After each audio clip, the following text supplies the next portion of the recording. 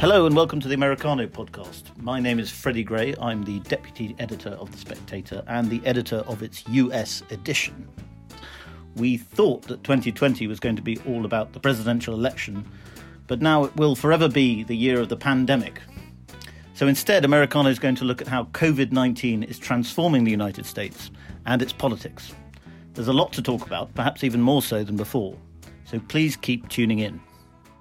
I'm joined today by Jacob Heilbrunn, who is a Spectator USA contributor and the editor of the National Interest.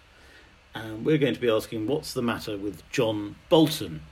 Now, Jacob, yesterday, the Wall Street Journal published an extract from John Bolton's new book, which was quite a bombshell. It revealed that President Trump had sort of kowtowed to Xi Jinping in trade negotiations. And various other bits of the book have come out and reveal lots of details that will embarrass and annoy Trump. And indeed, we know now that the Trump administration tried to block the book from being published, which, of course, is great publicity for the book in itself. Why do you think John Bolton has put the dagger into Trump like this? John Bolton has always been a knife fighter inside the Republican Party. You might recall that in 2000, he played a pivotal role in ensuring that George W. Bush became president by acting as his advocate in Florida during the recount. Bolton is a skilled and agile lawyer. I also should say that I've always found him to be remarkably frank and upfront about his own views. When I visited him before the Second Gulf War, he was a State Department official and made no secret of his disdain for the idea that you could convert Iraq into a democracy. He has always been extremely forthcoming and explicit about his views. So I believe that when he became Trump's national security advisor, he thought that he would be able to shape the foreign policy to his own ends. And to some degree he did. He brought us close to the brink of war with Iran. He was outmaneuvered on North Korea, where Trump wanted to reach some kind of accommodation with Kim Jong-un. But Bolton did manage to kill arms control treaties while he was in the Trump administration. He is an old-fashioned unilateralist, not an isolationist. He believes in using and deploying American firepower wherever and whenever he can. And Trump eventually started to recoil from Bolton. And I'm sure that Bolton was taken aback by the Mad Hatter atmosphere in the White House. He is, in fact, a diligent bureaucrat and a Washington veteran. So I believe that his account is veridical, that he is reporting exactly what he saw in the Trump administration. Why he did it? Animus. He is a relentless fighter. And actually, I think it's redounded to his benefit that the book is appearing now rather than him having testified before the Senate, because Trump now is weakened. I don't actually believe that Bolton's testimony previously would have swayed the Republican senators doing the impeachment trials. Yes, and there was a lot of pressure for him. I mean, a lot of his never Trumpy allies and friends would have been pressuring him to testify in the impeachment trial against Trump. And he resisted it. Now, my cynical speculation on that this morning in a blog post was because he was being offered $2 million by Simon & Schuster for this book, and he wanted to keep his powder dry. And so for all his sort of talk of, wanting the national interest at all costs and for projecting American strength, he's a money grabber too. Right. That's the accusation that's being hurled at him, actually, from both the left and the right. They've united in that criticism. Adam Schiff this morning said, Bolton may be a book author, but he is no patriot. And Trump, in his tweets, I don't know if you saw, called him a dope and a sick puppy. And he's been ventilating his anger at Bolton. Perversely enough, Trump might actually enjoy the confrontation with Bolton. Provides him with a respite from his other troubles.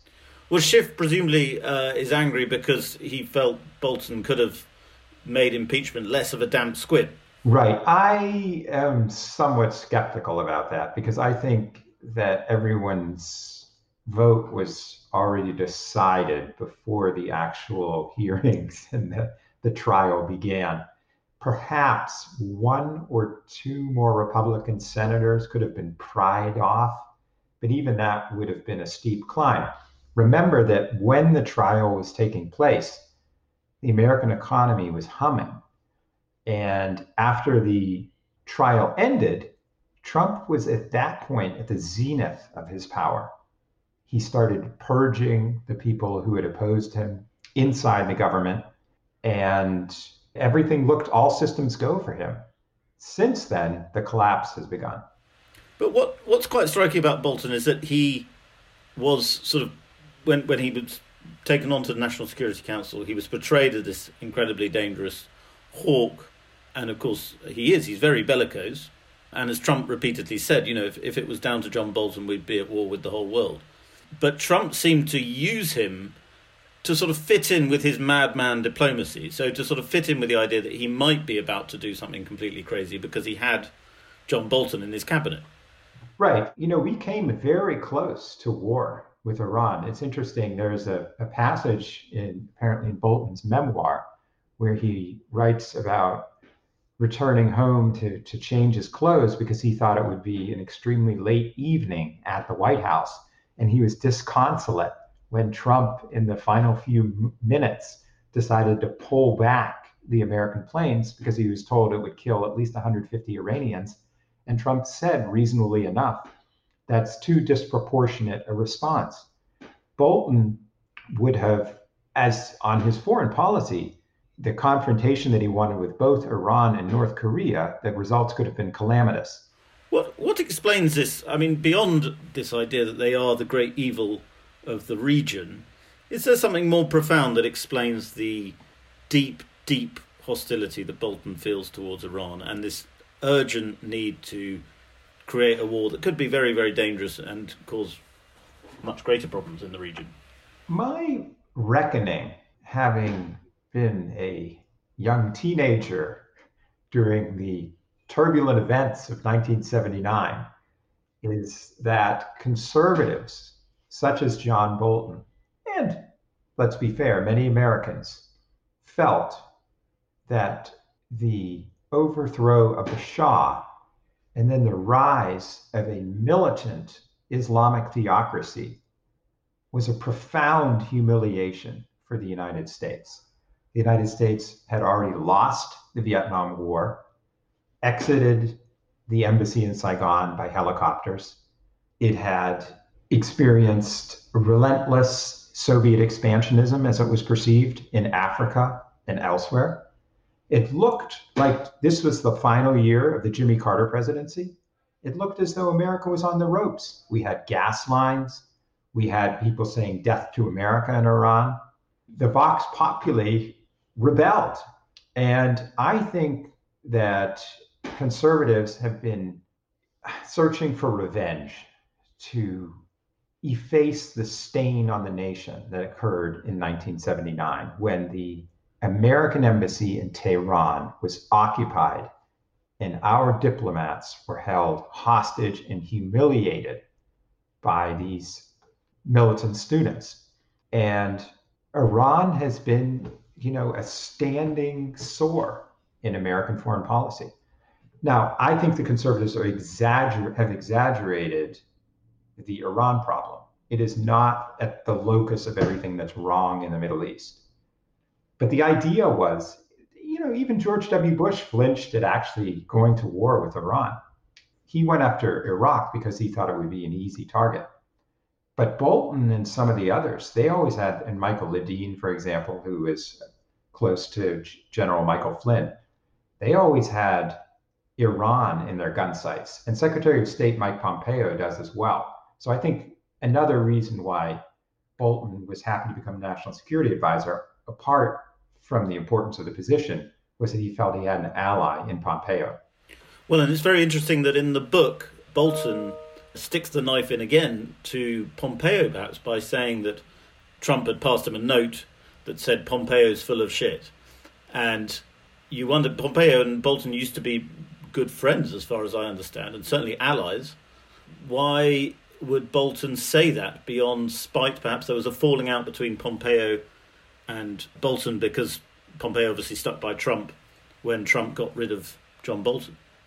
Well, Pompeo has proven to be the ultimate survivor. He has installed Mark Esper, helped install him as Secretary of Defense. And the current National Security Advisor, Robert O'Brien, is a cipher when compared with Bolton. He doesn't have the same kind of charisma, if you like, and the mission driven. I mean, Bolton has always been a hero on the Republican right for his forthright and strident opinions. So yes, Bolton was sticking the shiv into Pompeo, but I also think there's a practical reason why he would have put it in. It indicates that he wasn't a loner, that his views are in fact shared even by Pompeo, that what he's saying isn't outlandish, but in fact quite common among Trump's senior officials. The person who must be really wondering about all this, of course, is Trump. He has a long list of high-ranking officials who almost unanimously denounce him after they leave office. Well, it's partly perhaps Trump's style or approach to foreign policy in that, he always likes to portray himself as the sort of CEO type figure who hears pitches from the hawks and pitches from the doves, and he comes up with this brilliantly improvisational but genius strategy, almost on the hoof. And that obviously upsets the people who don't get their way in his administration and causes a lot of rancor. And with a character like Bolton, that rancor comes out.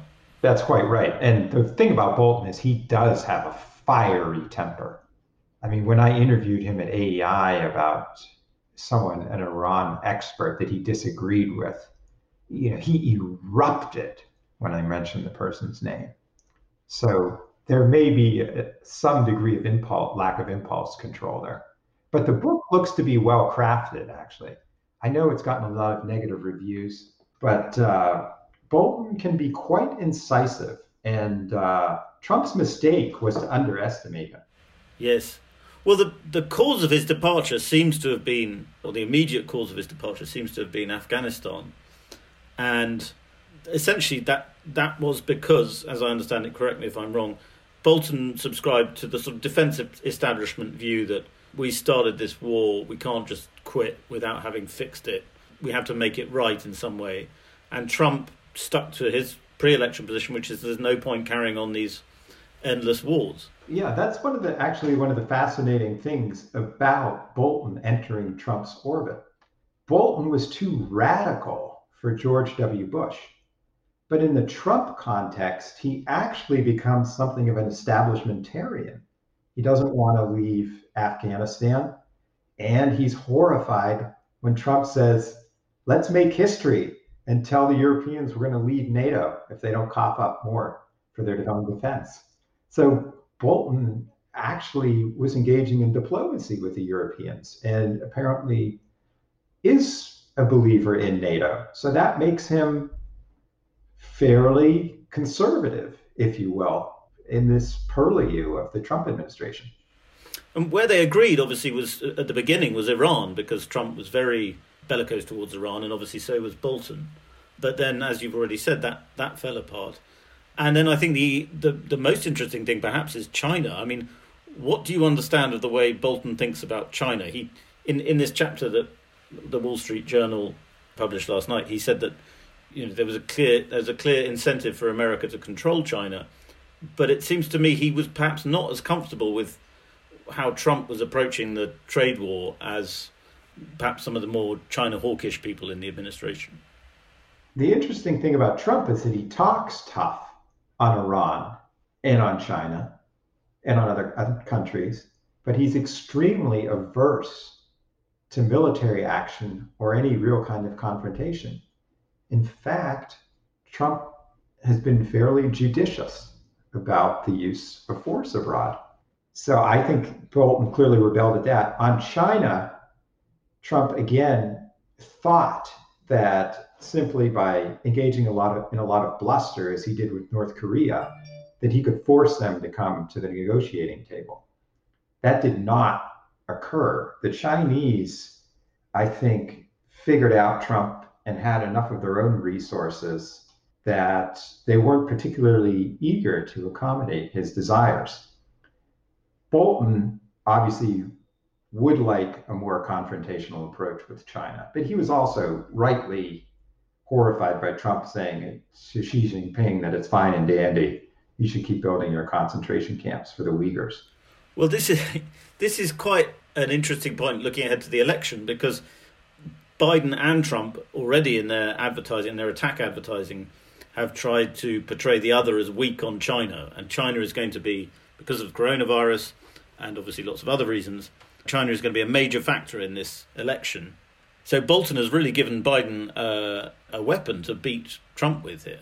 That's right. And interestingly, the Lincoln Project, which is a consortium of Never Trumpers, put out an ad immediately yesterday about Trump and China, referring to the 5 trademarks that Ivanka was awarded by Beijing, referring to Trump as choking like a dog, begging Xi Jinping to help him with his reelection. So the message has been totally muddied. Trump's gambit was to depict Biden as being a patsy of Beijing.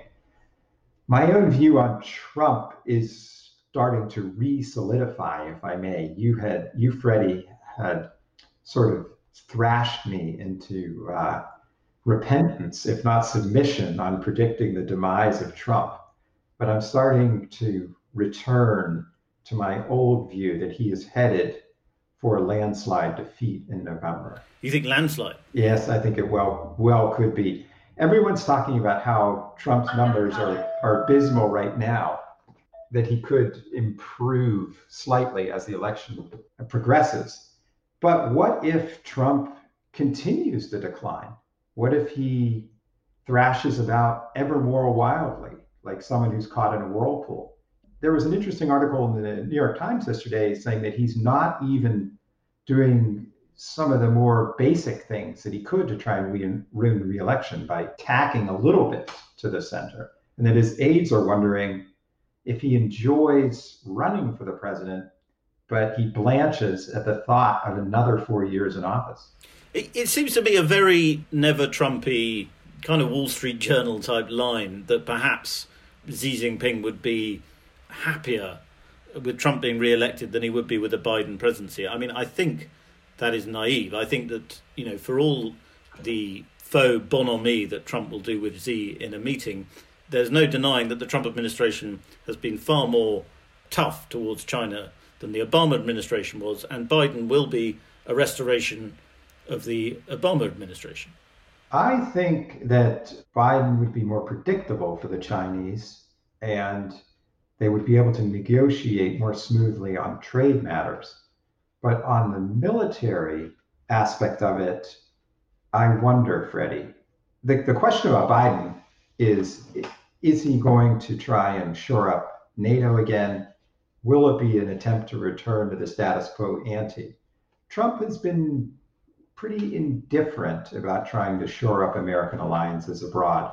The people around Biden in foreign policy are pretty hawkish. So I think that while relations diplomatically could improve, I'm not sure that they would on the military front. And what becomes of John Bolton now? I mean, he's got $2 million from the book. He's presumably already pretty well off.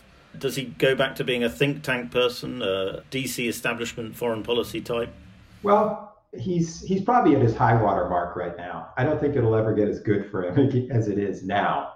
Maybe he can start his own little think tank, or I suppose he could return to the American Enterprise Institute. He had his own political action committee. He was contemplating running for president before. If Trump loses, it will be open season. But I don't think Bolton has the likability factor to be a successful presidential candidate. No, I think this is as good as it gets for him. Well, Jacob, we'll leave it there. But thanks very much for joining us again, and speak soon. Thank you, Freddie. Thank you very much for listening. I hope you enjoyed that episode of Americano. And I'd like to encourage you all to give us your feedback, positive comments or constructive comments only, please, to podcast@spectator.co.uk and say anything you like there as long as it's reasonably polite.